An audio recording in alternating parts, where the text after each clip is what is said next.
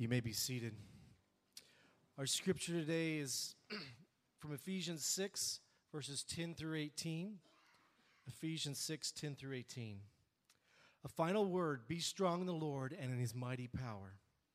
Put on all of God's armor so that you may be able to stand firm against all strategies of the devil. For we are not fighting against flesh and blood enemies, but against evil rulers and authorities of the unseen world, against mighty powers in this dark world, and against evil spirits in the heavenly places. Therefore, put on every piece of God's armor so you'll be able to resist the enemy in the time of evil. Then after the battle, you will still be standing firm. Stand your ground, putting on the belt of truth and the body armor of God's righteousness. For shoes, put on the peace that comes from the good news so that you'll be fully prepared. In addition to all of these, hold up the shield of faith to stop the fiery arrows of the devil. Put on salvation as your helmet and take the sword of the Spirit, which is the word of God. Pray in the Spirit at all times and on every occasion. Stay alert and be persistent in your prayers for all believers everywhere. This is the word of God for the people of God. Thanks be to God. So we're finishing up not just a series on the armor of God. That's just a little piece of it. But we're finishing up a series called Finding God, where you send me out to different places to look for God. And the reason we do that is because we know that God is to be found there. Certainly best here, best when we're looking, but not exclusively. And so the Bible tells us there's evidence of God out scattered around the world. And so I do this so that you can send me to the hardest places you know of or that you can think of, challenge me to find God there, and then when you see that God is there, you'll realize that God is everywhere where we go. We just have to open our eyes to see it. So you sent me to my first gun show, and I told you last week, y'all are already laughing at me for doing this, I told you last week I grew up in a hippie family.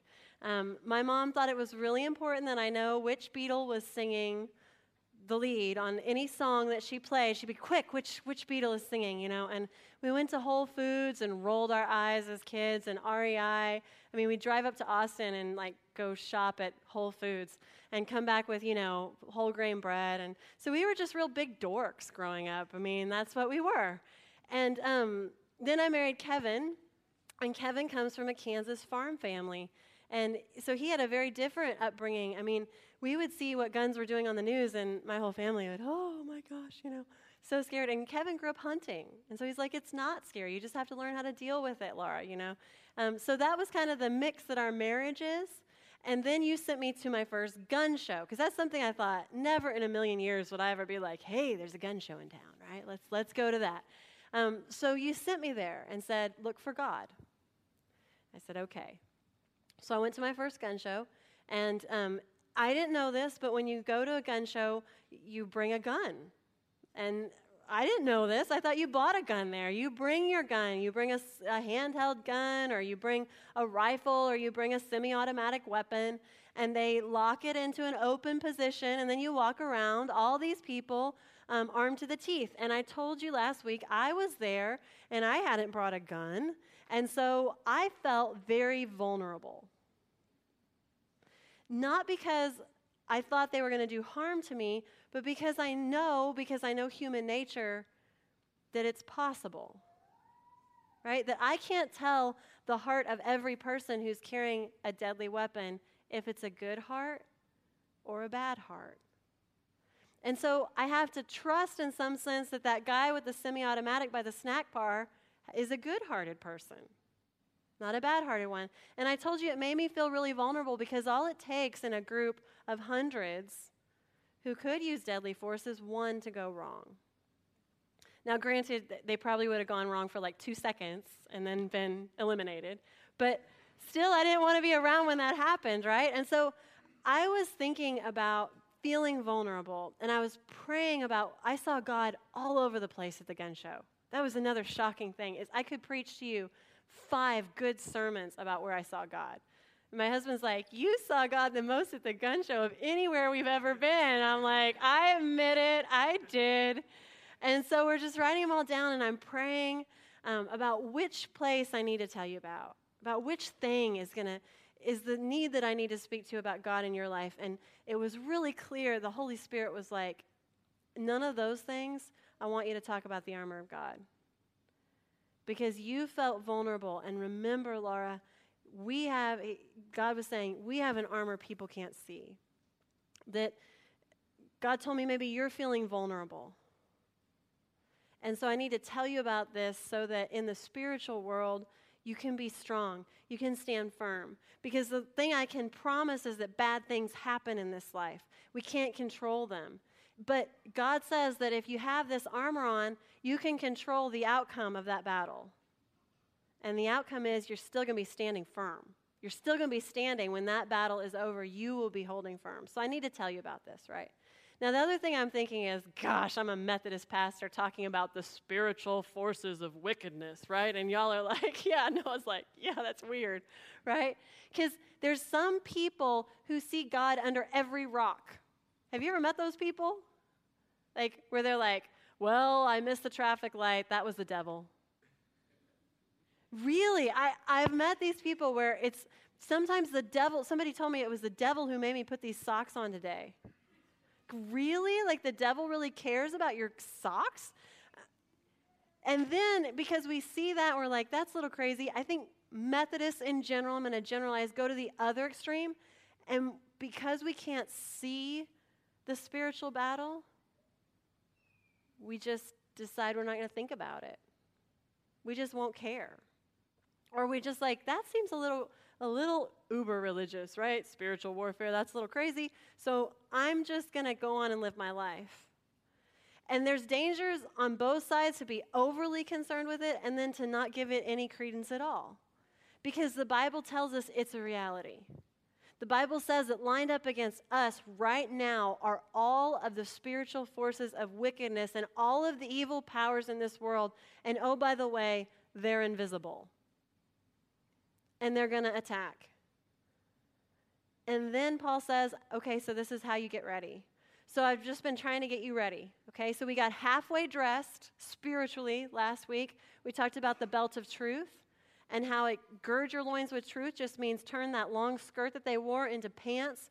Be ready to run into battle. Be ready to move wherever the commander says to go. Truth is what keeps us from being humiliated. And it's also when you think about a belt, even nowadays with police officers, truth is what we hang out the rest of our tools of our life from. It's a center part. If we're not truthful, we don't really have that space to have those other good moral things. Breastplate. We talked about the body armor of righteousness and how you want to not be taking out the plates to where you're just wearing the cross, right? And you've left all of the moral obligation, all of the good works, all of the right living, which is righteousness, behind. You're not just wearing a cross, you're wearing the armor. And then we talked about the boots of the gospel of peace, how crazy it would be to run through this world spiritually because there's sharp, there's sticker burrs, there's all kinds of things we're going to encounter. And peace neutralizes those if we have our footwear on. Shalom is peace that defies circumstance. So those are the first pieces of our armor. Now we're going to get into the next half of the armor. Paul gets the middle of the list, and he says this interesting thing. He says, above all. It's almost like, to me, he was listing these things, and, he's dictating and writing it down, and he goes, shoot, I should have started with this first, right? So he says to people, oh, this is the most important thing of all. Above all, or in addition to all this, the shield of faith. Okay, now remember that Jesus said if we have the smallest amount of faith, it will move a mountain. So we're not talking about gargantuan, massive amounts of faith. We're talking about a little bit of faith in God. And Paul says that is the shield for your whole body, if you have it. Now, the interesting thing is Paul would have been looking at Romans. Romans were who occupied his land. They had taken over the whole world, and therefore they had a great, powerful army. And one of the best things the Romans had, which we still model our shields on today, is the shield. Now, that's a Roman shield, and in case you don't believe me about how great this shield is, look at a modern-day riot shield. It's a little taller, but it's curved, and somebody can stand behind it like this, and they are protected from anything that comes at them. The only update we've done in the modern age is to make it a little bit taller and see-through because we have that technology now. And that's it. And that's the Roman shield. Like we think of like a shield. I've seen some pictures of the shield of faith, the armor of God. It's like this little round thing where you're like, you know? No, baby. The shield of faith is like plant it and get behind it and you are defended, right? You don't have to like maneuver it all around. Now, the neat thing about faith, too, is do you see these soldiers standing alone? They're standing together. And so Paul, thinking about the shield of faith, is not thinking about you trying to move your faith around to defend yourself. Paul is thinking about you standing next to you, standing next to you, standing next to you, all of us together. You know, when the Romans got all together, you can see kind of this. They're in a stationary position. If they wanted to move, they would form a box. They would put their shields around on all sides, and some people in the middle would put them on top. And they had an armored tank. 2,000 years ago, the Romans had an armored tank. Wherever they went, they were defended. It was terrifying. And Paul says when we have faith, that's what it looks like to Satan. Is that you're not getting in this tank. This is the only weapon we're talking about that you can share. I mean, it's going to be really hard to share your belt, right? Walk around like a three-legged race or something. You can't share your helmet. You can't share your body armor. You can't share. Faith is meant to be shared. It's stronger that way. That's why we're here. People tell me, even last night, I was at a birthday party in my neighborhood for my wonderful neighbors behind me, and they had somebody there, and he's like, I'm going to come help with Habitat. I was like, great. And then you want to come to church? He's like, I'm not into organized religion. I said, okay, I'm glad that you believe in God. If you ever feel like you need some friends, Bee Creek will be your friends. Because we all need friends for the journey. Because standing alone, one soldier, even with a good shield, if the attack's just coming and coming and coming, you're going to get demoralized. But if I have even one of you to stand next to me and a few more to take the back, what could overcome us? Nothing. And that's what Paul says. Paul says, this will extinguish all of the flaming arrows of the evil one. There's nothing that can come at you that this won't stop. A little bit more about the shield. Made out of wood. What does a flaming arrow do to a wooden shield? If you got hit with an arrow and it was on fire and your shield was made of wood, you drop it, right? I mean, it's that or you burn your arm off. And so flaming arrows defeated shields. So it was like, oh, an arrow could take out one person if it was well aimed. A flaming arrow could make a hardy soldier drop their shield. And if it was shot into a refuge, a place of safety like a town, or even around some soldiers who are fighting in the grass, suddenly it's creating fire around you that makes you panic, that makes you flee. And so the thing of these shields is they were wooden and then they were wrapped in leather, bound with leather. And the Roman soldiers before battle would dunk them into huge tanks of water and bring them out dripping wet. And the leather held the water in so that when a flaming arrow hit them, it fizzled. Now, I'm a pastor, so I'm going to get all spiritual on y'all. But think about Reese, right? About this baptism. We have his parents stand up here and they say, we have faith. And then to that, we add the water of baptism, which is God's power at work in his life. Just like taking our faith and dipping it in the water of our baptism and saying, God, what little faith I have, will you augment that? Will you make it powerful? Will you make it strong so it's not defeated? And Paul says that when we have this shield of faith, just like the Roman shields, nothing. He doesn't say it defeats most of the arrows. He says it extinguishes all of them. They won't get through. So that's that's the shield of faith. Now, the helmet of salvation. The Roman helmet was a military marvel. It covered the head which was vulnerable, and see how it covers the sides of the face and even the neck. They had a neck guard that would come down like that. And it still let people see where to go. So it did all that without blocking vision.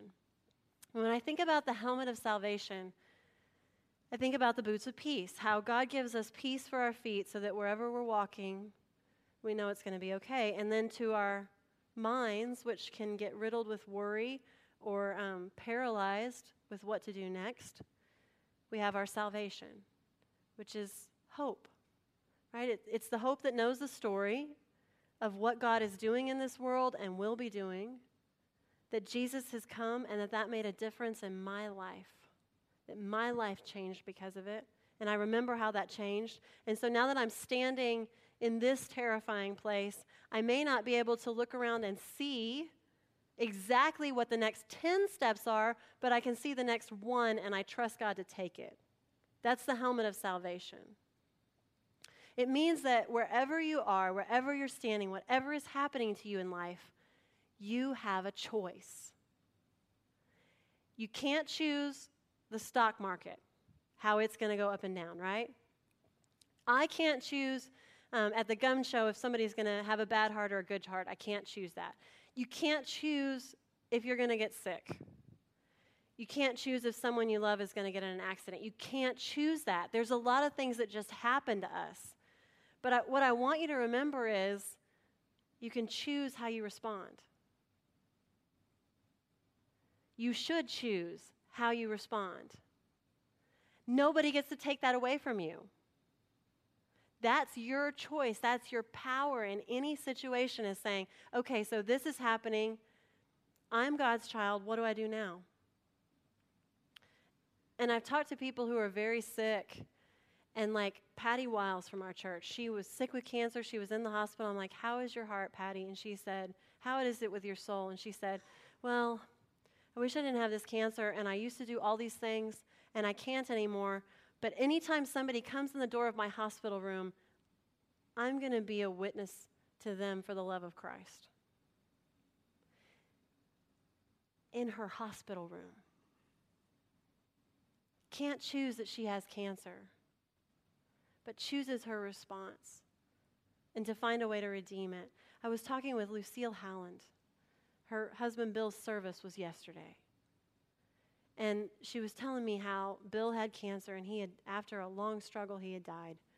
And she held his hand, and she told him how much she would miss him, but that she would be okay, and she'd see him in heaven. And at the end of that, she said, I love you, Bill. And she said, with his last breath, he said, I love you. And then he died. I said, Lucille, how is it with your soul? She said, I'm just sad. And we were both crying together. I said, and then she started telling me, but I went through a lot in my childhood. She's written a book about that. And she said, maybe it's because of that and God seeing me through that, but I remember how God got me through that. And I don't know how I'm going to get through this, but I know God will see me through. She's like, so today I went and I got the car inspected. And each day I'm going to take another step and remind myself that I can do it with God's help. See, that's the helmet of salvation.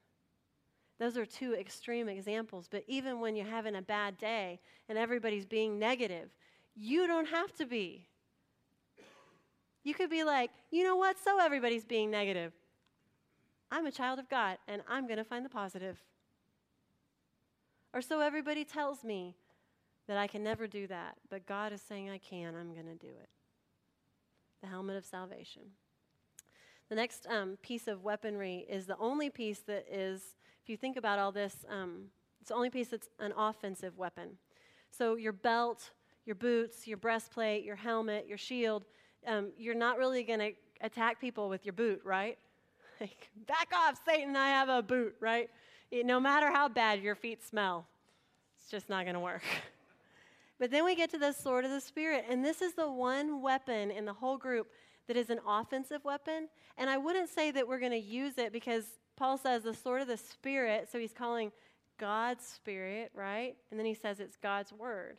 And I know a lot of people who are like, well, game on. And so they grab their Bible and start just beating people with it, right? Like, you are living the wrong way, sinner, right?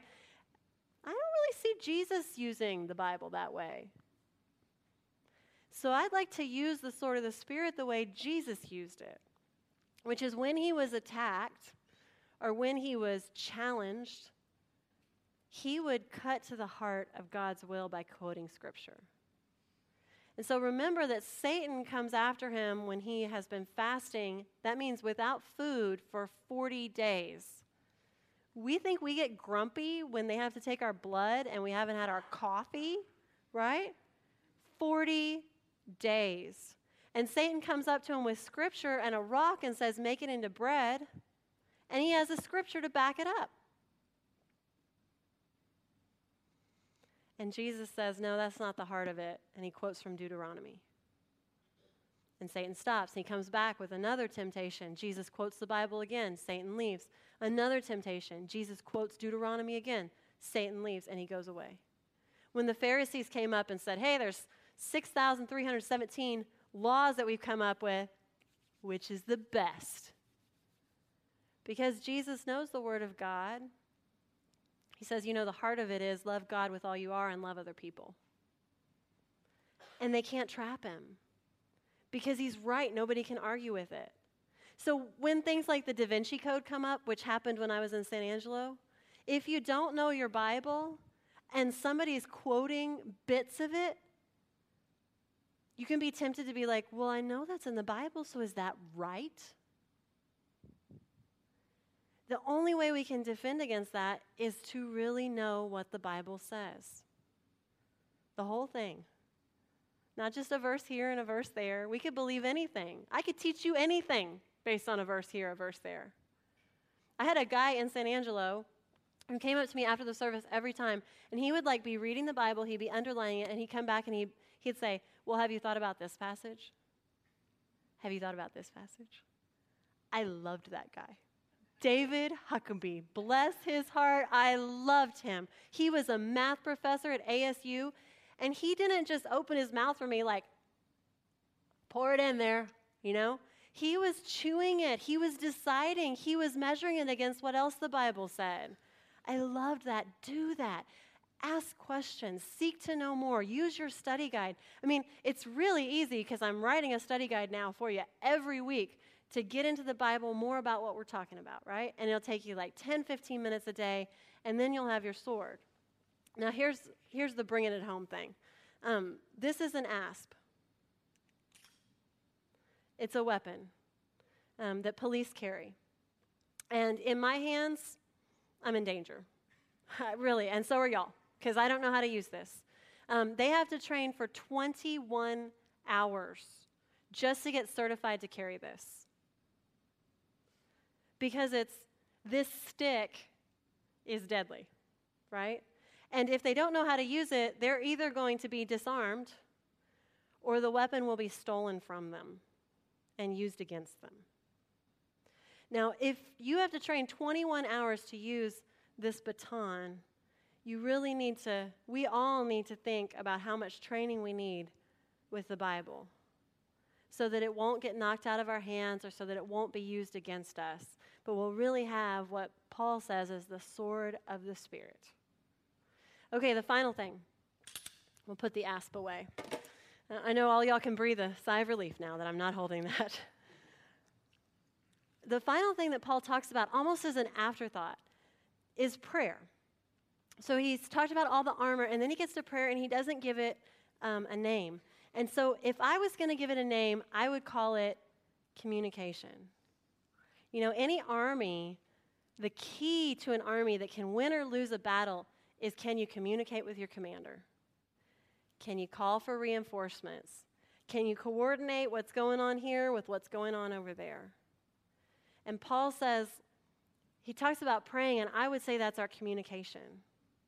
is that we not only want to like charge out there because we think we're doing the right thing, we want to really be communicating with God, not just asking, but listening, so that we know the way to go, so that we're not like well-equipped and doing donuts because we've lost our radio, right? So that we talk to God.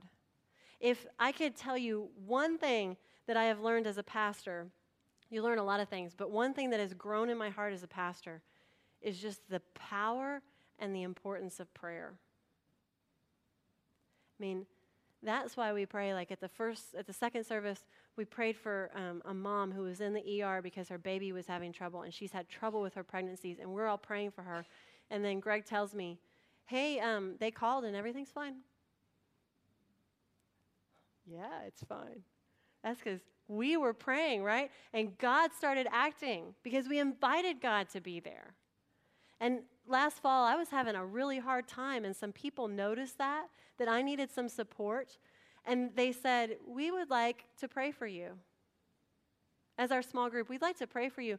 And I was like, great, you do? And they said, yeah, we're going to do it every week. You can just count on it.